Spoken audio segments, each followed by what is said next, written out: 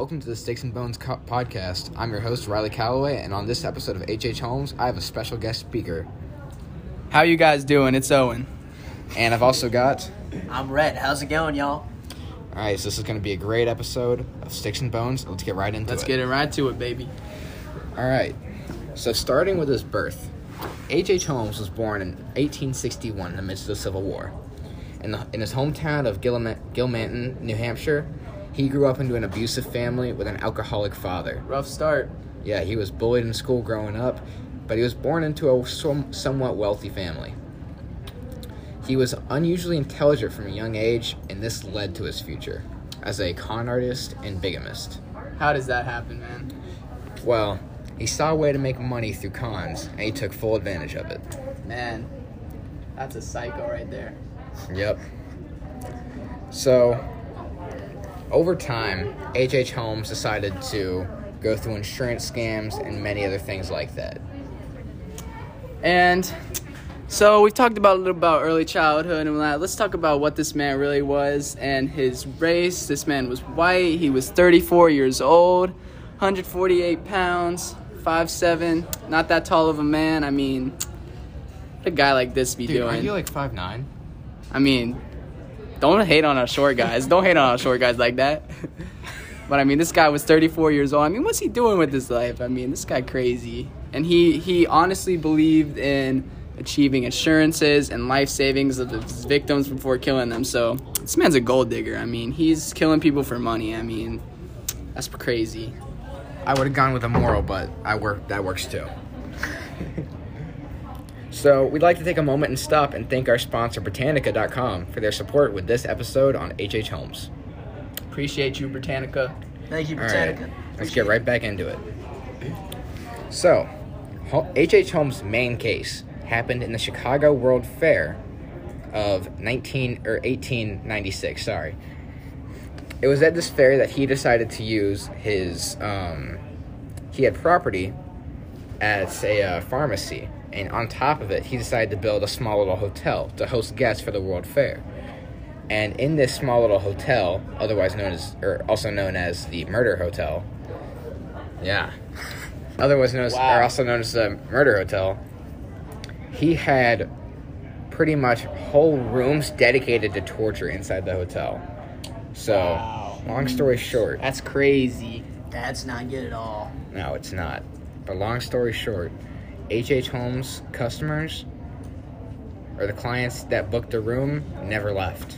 It wasn't because the service was so great, but I guess you could say it was pretty, Spectacular. This man, what a bummer. I mean, this guy draws you into his hotel. Asks you to, hang with him or something and then tortures you to death and takes your money? Man, he sounds like a Hannibal Lecter type guy to me. I feel like Kanye made a song about it. Alright, so let's get right back to it. So, H.H. Holmes confessed to 27 murders, but he was only convicted of 9. However, some theorists have debated on whether or not the number was actually at 27, and some have even said it's up to 200. But that number is based on little fact, based on what we found. And for all the stuff this man does, I'm surprised that psychological testing wasn't done or performed with this man. This guy was crazy. If this was real life, he'd be getting psychological testing left and right, but none is really known, so we're not so sure about that. But if I were a psychoanalyst, I would be banging on this man's door, waiting for an appointment right now. Crazy. So, H.H. Holmes was one of the first well-known American serial killers in history. Now, he wasn't actually caught for any of his murders. He was caught because of an insurance scandal that went wrong. You see, in the early 1900s, Holmes had a business partner, and what he did was him and his business partner decided to create an insurance scam. And with that insurance scam, he tried to pretty much steal thousands of dollars from his buddy's life insurance plan. What a prick. Gosh. True. All this man cared about was money. He used whatever he could. He had such charisma. He was an intelligent man. I mean, he had a mustache for one. Never trust a guy with a mustache. I mean, that's common sense. I mean, a guy with a mustache is not to be trusted. I mean, Yeah, if like, he look at came, Hitler. yeah, if he That's came, facts. if he came asking for your money, would you give it to him? I mean, but this guy had such charisma. He was so suave with his actions. He could just get you to do whatever he wanted, and no one thought twice about it. But then he'd turn your back on you, backstab you, literally, put you in a gas chamber, and then kill you and take your money. Pretty psycho, if I say so myself. All right, so I have to agree with that one, Owen. I have to agree with that one. looks like it's time to take a quick moment and thank our sponsor. On this episode, what'd you just do? Oh, nothing. We're good. Okay. Let's talk about it. Well, we'd like to thank our sponsor, Parcast, for giving us the opportunity to actually create a podcast. Go to parcast.com and create a stunning podcast today. Thank you, Parcast. Thank you, Parcast and Britannica, once again. H.H. Holmes created a business scam with his business partner, Peitzel.